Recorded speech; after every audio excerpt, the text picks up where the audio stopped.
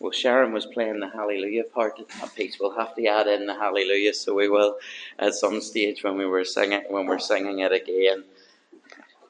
Turn with me in your Bible this evening to Exodus 25. Exodus 25. We were there last week, but we're a few verses before last week as we were considering the golden candlestick, or the golden lampstand, as we called it. Candlestick in the King James Version, but lampstand may be more accurate with its meaning. Where we're taking a few verses back to consider the Table of Showbread tonight at verse 23. So Exodus 25 and the verse 23. And we'll read a few verses from here and then a few verses from Leviticus as well. Exodus 25 and the verse 23. And this is the word of the Lord.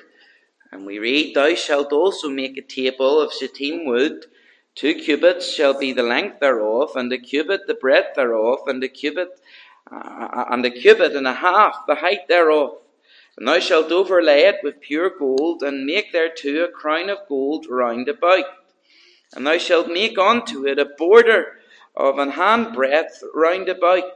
And thou shalt make a golden crown to the border thereof round about, and thou shalt make for it 4 rings of gold, and put the rings in the 4 corners that are on the 4 feet thereof. Over against the border shall the rings be for places for the staves to bear the table." Of course, that's when they were transferring the table. These staves would go through these little rings, and when they were on the move, it made the table easier to carry. "And thou shalt make the staves," verse 28, "of shittim wood, and overlay them with gold, that the table may be borne with them. And thou shalt make the dishes thereof, and the spoons thereof, and covers thereof, and bowls thereof, to cover withal. Of pure gold shalt thou make them. And thou shalt set upon the table showbread before me always." Leviticus chapter 24 as well, please. Leviticus chapter 24 as well, please, and the verse 5. So what we have just read was the making of the table of showbread, and now we're just going to read the requirements for the actual showbread that was put on the table. Leviticus, chapter 24 and the verse 5, please. "And thou shalt take fine flour and bake 12 cakes thereof. 2/10 deals shall be in 1 cake. And thou shalt set them in 2 rows, 6 on a row, upon the pure table before the Lord. And thou shalt put pure frankincense upon each row, that it may be on the bread for a memorial, even an offering made by fire unto the Lord. Every Sabbath he shall set it in order before the Lord continually, and being taken from the children of Israel by an everlasting covenant. And it shall be Aaron's and his sons, and they shall eat it in the holy place, for it is most holy unto him, of the offerings of the Lord, made by fire, by a perpetual statute." And we trust the Lord will bless the reading of his word to each of our hearts this evening. I can't quite believe that we're nearing our journey's end through the tabernacle. I certainly, as I've studied it again, have learnt a lot. And I hope that you've enjoyed and been blessed by what the Lord has been teaching you as we've gone on this journey together. Really, the tabernacle's journey, we've seen many pictures and types of the Lord Jesus Christ. We've been able to study those. They've taught us many wonderful lessons, many things about the role of Christ in the life of the Christian, and how he fulfills these in the lives of us, his children. And of course, you'll hopefully remember by now the journey through the tabernacle from the entrance at the east gate into the courtyard, where we saw the altar of sacrifice, on to the laver. And of course, the entrance into the gate reminded us of Jesus Christ being the only way. It was the only way into that courtyard, the east gate, and then the only way to pass through on into the tabernacle was by the way of sacrifice. And of course we thought of that little lamb, that wee lamb that would have been brought along, and the Israelite would have sacrificed it, and that would have been a reminder for us of how John the Baptist one day cried out as the Lord came over the hill, "Behold the Lamb of God, which taketh away the sins of the world," and how that wee lamb would have been sacrificed for the sin of the Israelite. And we're reminded how the Lord Jesus Christ, he is the ultimate sacrifice, the one who gave his life so willingly for us. We travelled on then, of course, to the laver, which was just outside the door of the tabernacle, just here. And the laver, of course, it reminded us the importance of God's word and how it cleanses our hands and it cleanses our feet. The priest would have to fully cleanse himself before entering the holy place. And if he didn't cleanse himself, or he got his approach to the holy place wrong, he was a dead man. And of course, we were reminded as well how the Holy Spirit ministers to us through the Word of God in that particular week.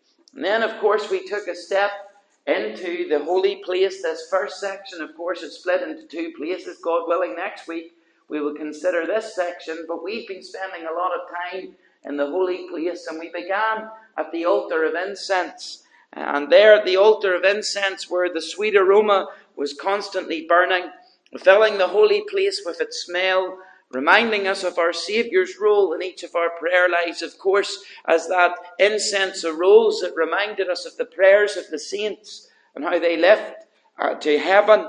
And also it reminds us as that sweet savour that the Lord Jesus Christ is that sweet savour in whose name we pray. If we didn't pray in the name of our Saviour, truly it would be pointless praying, because our words would just hit the ceiling. We pray in the name of Jesus Christ.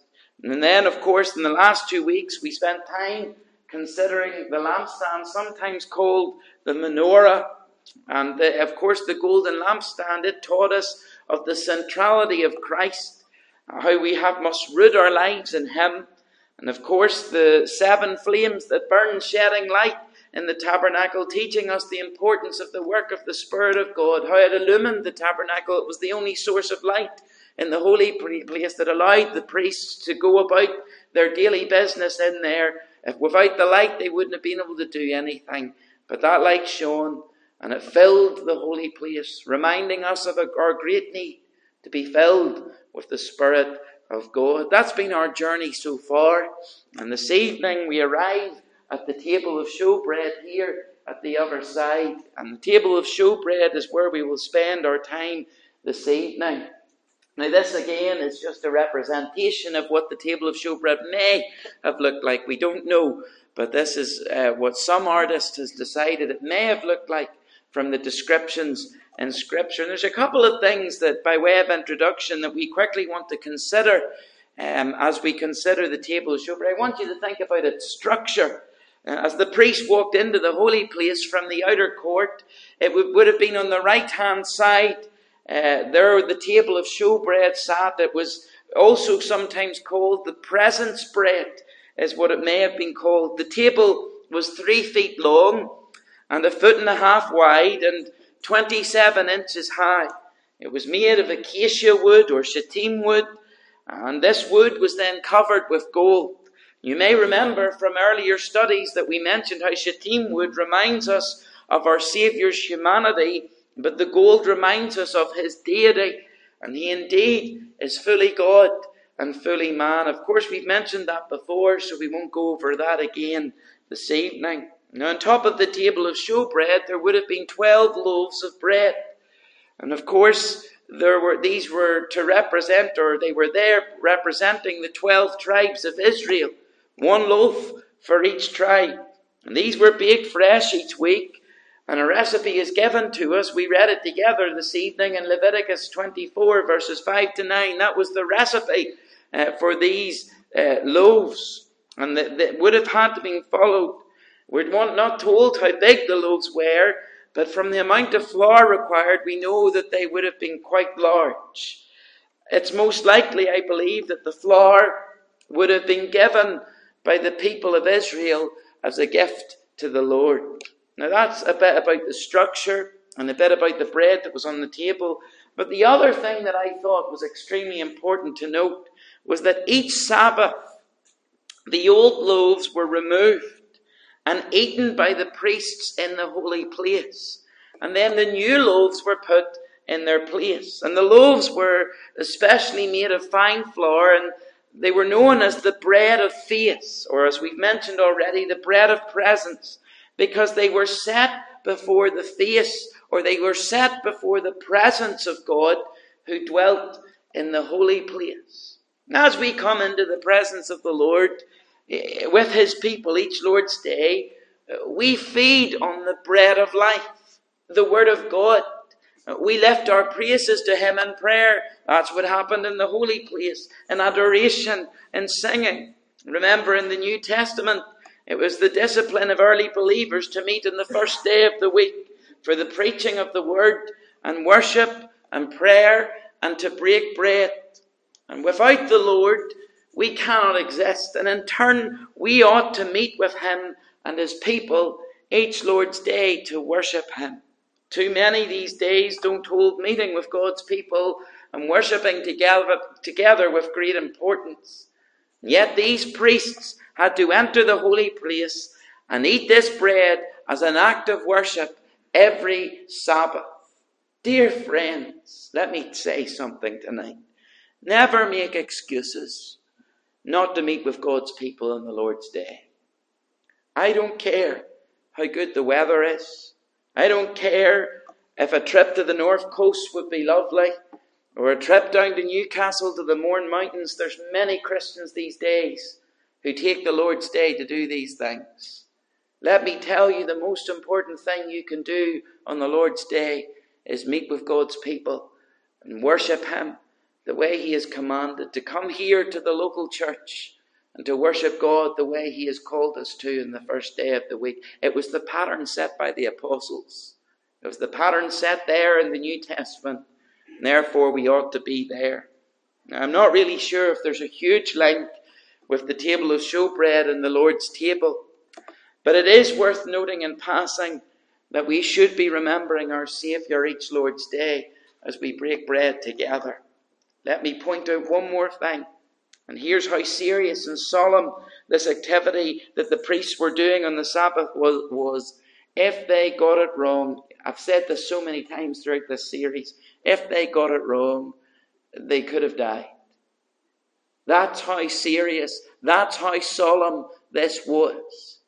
This is how holy our God is. And we read that this death could have happened in Leviticus 22 verses 3 to 9. And in light of this, if you're saved tonight, you ought to be with God's people. I'll say it one more time. When they meet on the Lord's Day. And let me tell you this. You ought to never want to miss the Lord's table.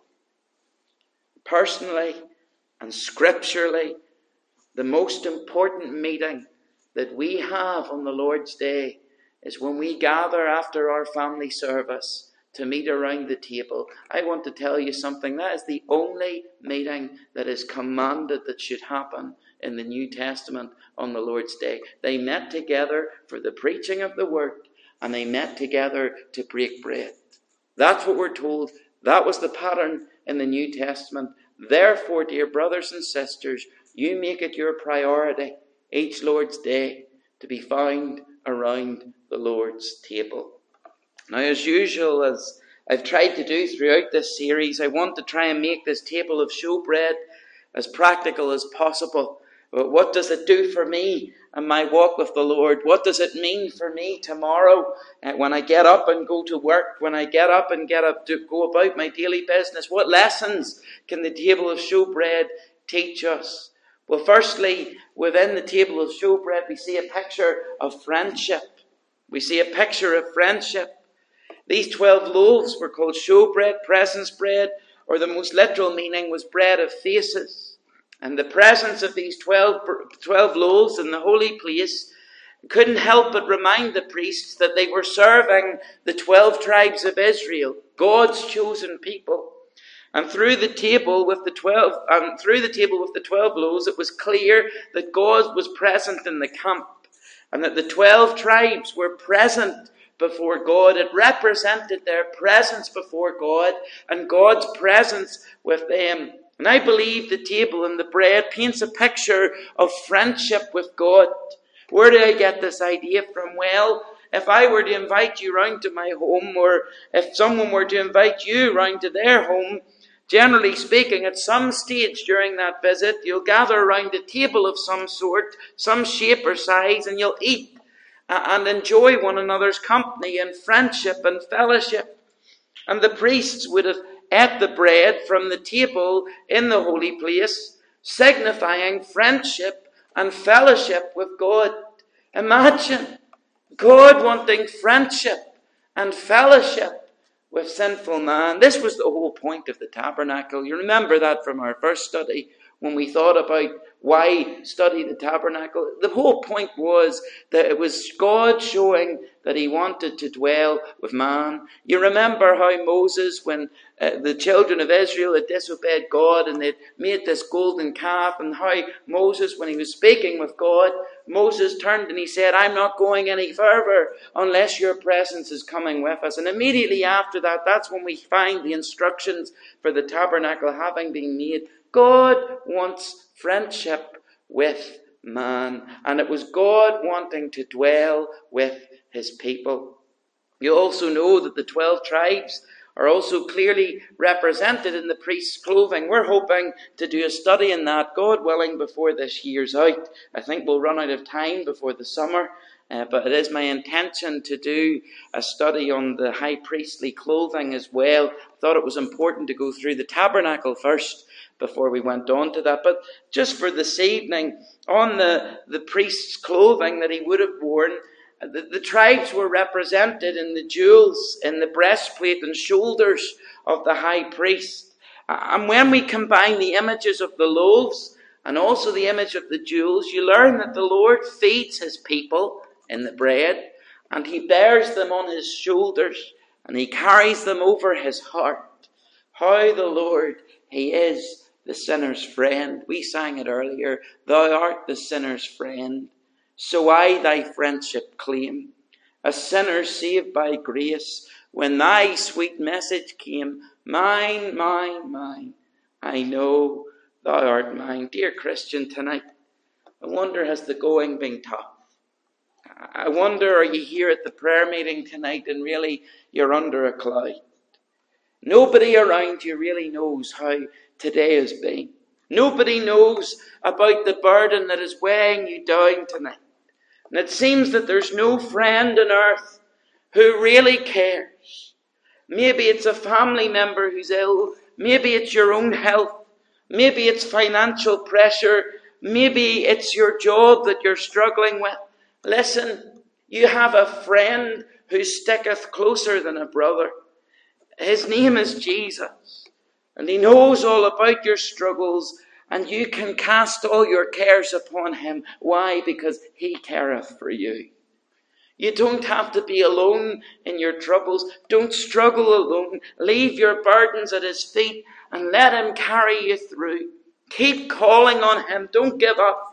Tell him how much you need him in your situation that you're in, and lean into his everlasting arms. God loves us. And he fellowships with us. And he wants friendship with us. Saved, sinners saved only by his grace. And God wants fellowship with you and I. And of course, the Lord Jesus himself proved this very point while he was here on earth. Didn't he sit down and eat with sinners? Had he not done this, it would be no hope for us. He is the sinner's friend. Remember the Pharisees looking on as the Lord Jesus was sitting with sinners? Do you remember what they said? They said, this man receiveth sinners. Praise the Lord. Praise the Lord. They got it absolutely right for once. This man receiveth sinners. And I'm so glad he receives sinners, because I'm a sinner.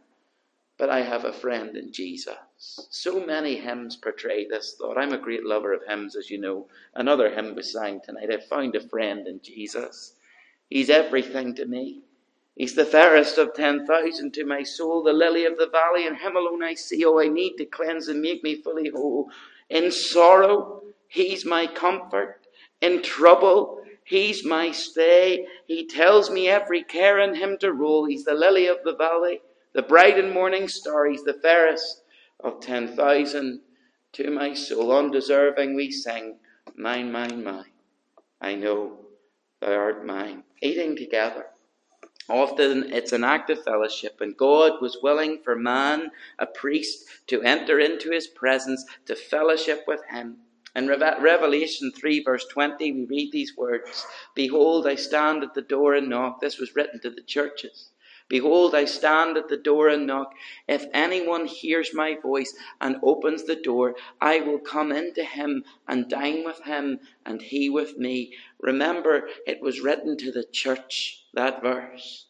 Is Christ inside or outside our church? There can be no fellowship when Christ is left outside. Friendship, that's the first picture we see here in the Table of Showbread. But the second picture we see is security. Security. You see, the loaves rested on the table.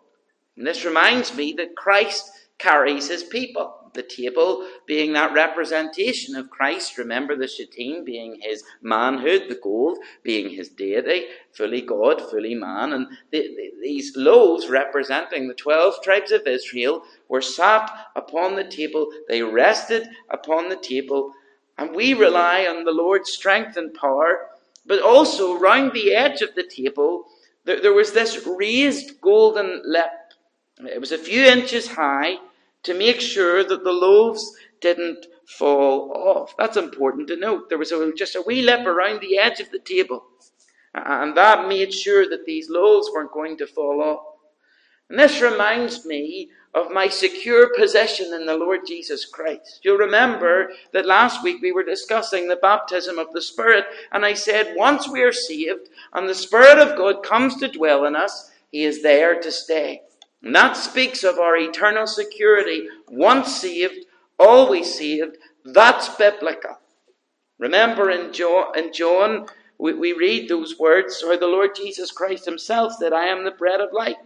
And how the bread reminds us of our eternal Lord, who himself proclaimed he was God, and he alone can give eternal security.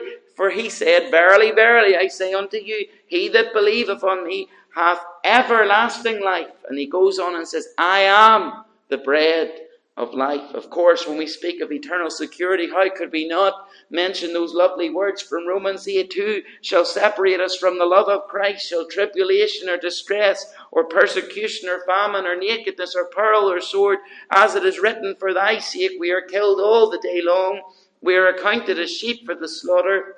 Nay, in all these things we are more than conquerors through him that loved us. For I am persuaded that neither death, nor life, nor angels, nor principalities, nor powers, nor things present, nor things to come, nor height, nor depth, nor any other creature shall be able to separate us from the love of God, which is in Christ Jesus our Lord. Isn't it wonderful to know that no matter what life throws at us, we're eternally secure? Isn't it wonderful to know that? You see, we have Christ's preserving love. We have his omnipotent, effective, protecting love that doesn't spare us from the calamities in this life, but brings us safe to everlasting joy with God. Paul makes this crystal clear. Nothing shall separate us from the love of God. We are safe and secure in his wonderful love. Oh, how he loves you and me. The table shows us a picture of friendship. It shows us a picture of security. But finally this evening we see a picture of beauty. A picture of beauty. That you see, on each of the loaves there was frankincense put onto them. And this reminds me that Christians are to God the fragrance of Christ. For in 2 Corinthians chapter 2 verse 15 we read these words, For we are unto God a sweet savour of Christ in them that are saved. For we are unto God a sweet savour of Christ in them that are saved. I remember earlier this year as I read through the Bible, reading those words again, and they just hit me afresh. We are to be and live lives as a sweet savour of Christ in them that are saved. What a challenge.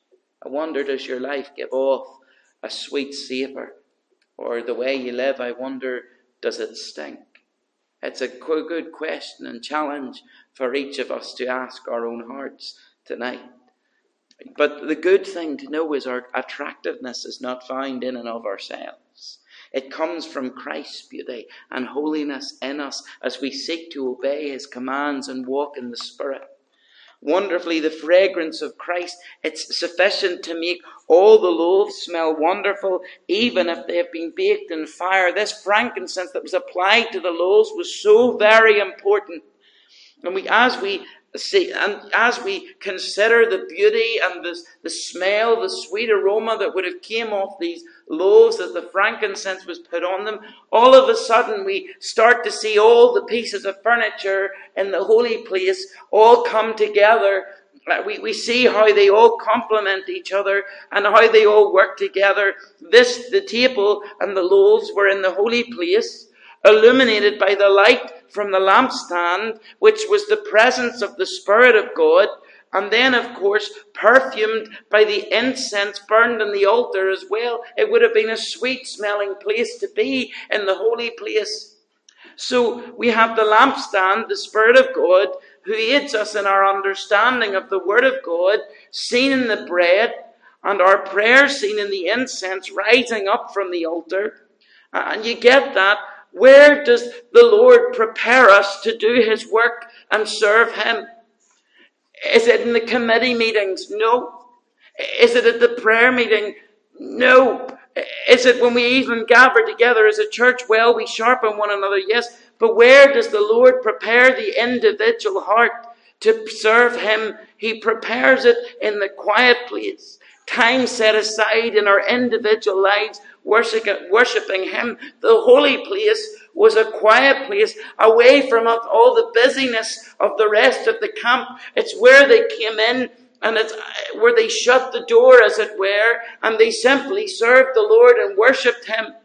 And that is so important in our own lives, that we are shutting the door and we're worshipping him. That's where the Lord prepares the heart for service.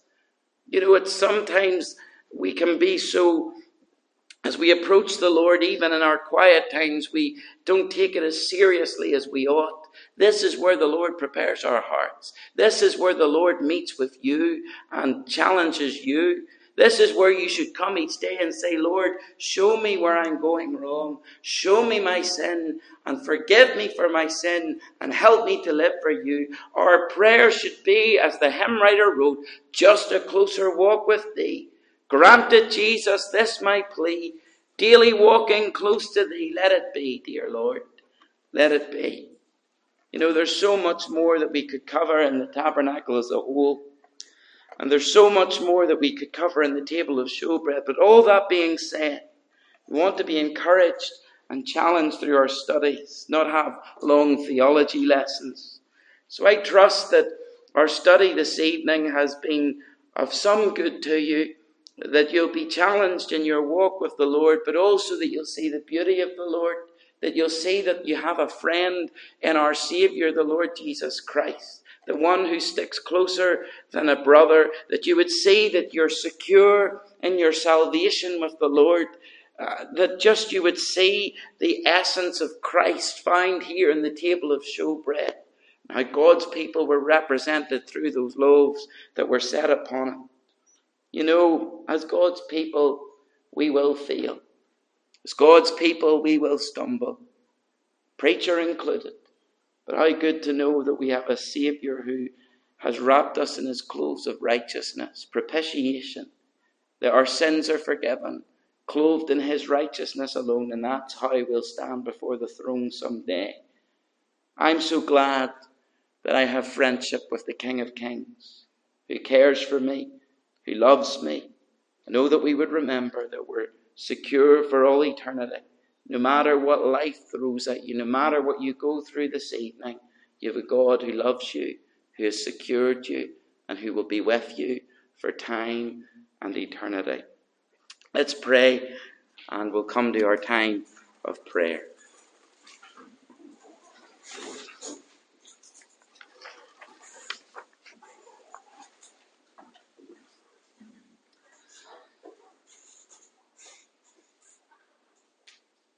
Our Father, we thank you for the many lessons that we have learnt as we've gone on our own tabernacle journey.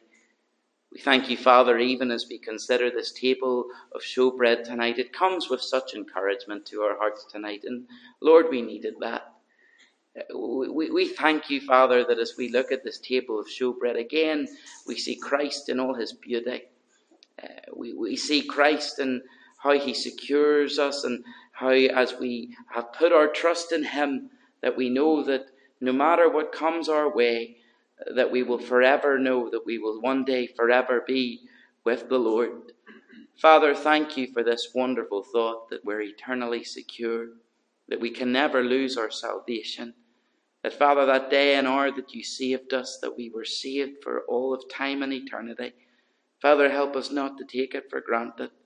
Thank you, Father, that the Lord Jesus Christ went to the cross and there he purchased our salvation. And Father, we rejoice tonight. We come with hearts of such thanksgiving. Father, it amazes our hearts that you would be the sinner's friend. It thrills our souls. That, Father, you would look down upon this earth so undeserving. You rightfully should have just destroyed it and been done with it. And yet you set your love upon us. And Father, we praise you and thank you that you are the sinner's friend. We thank you that the Lord Jesus, while he was on this earth, that it was said of him, this man receiveth sinners. And Father, here we are, sinners who have been received. We come to this meeting tonight with hearts of gratitude and thankfulness.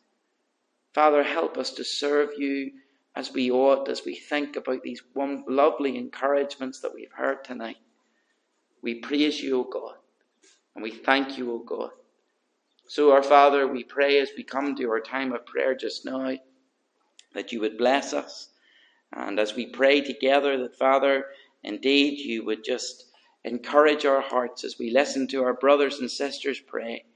And Father, we long indeed that you would hear our prayer again this evening, and that you would be pleased to answer. We ask this in the Saviour's name. Amen. Amen.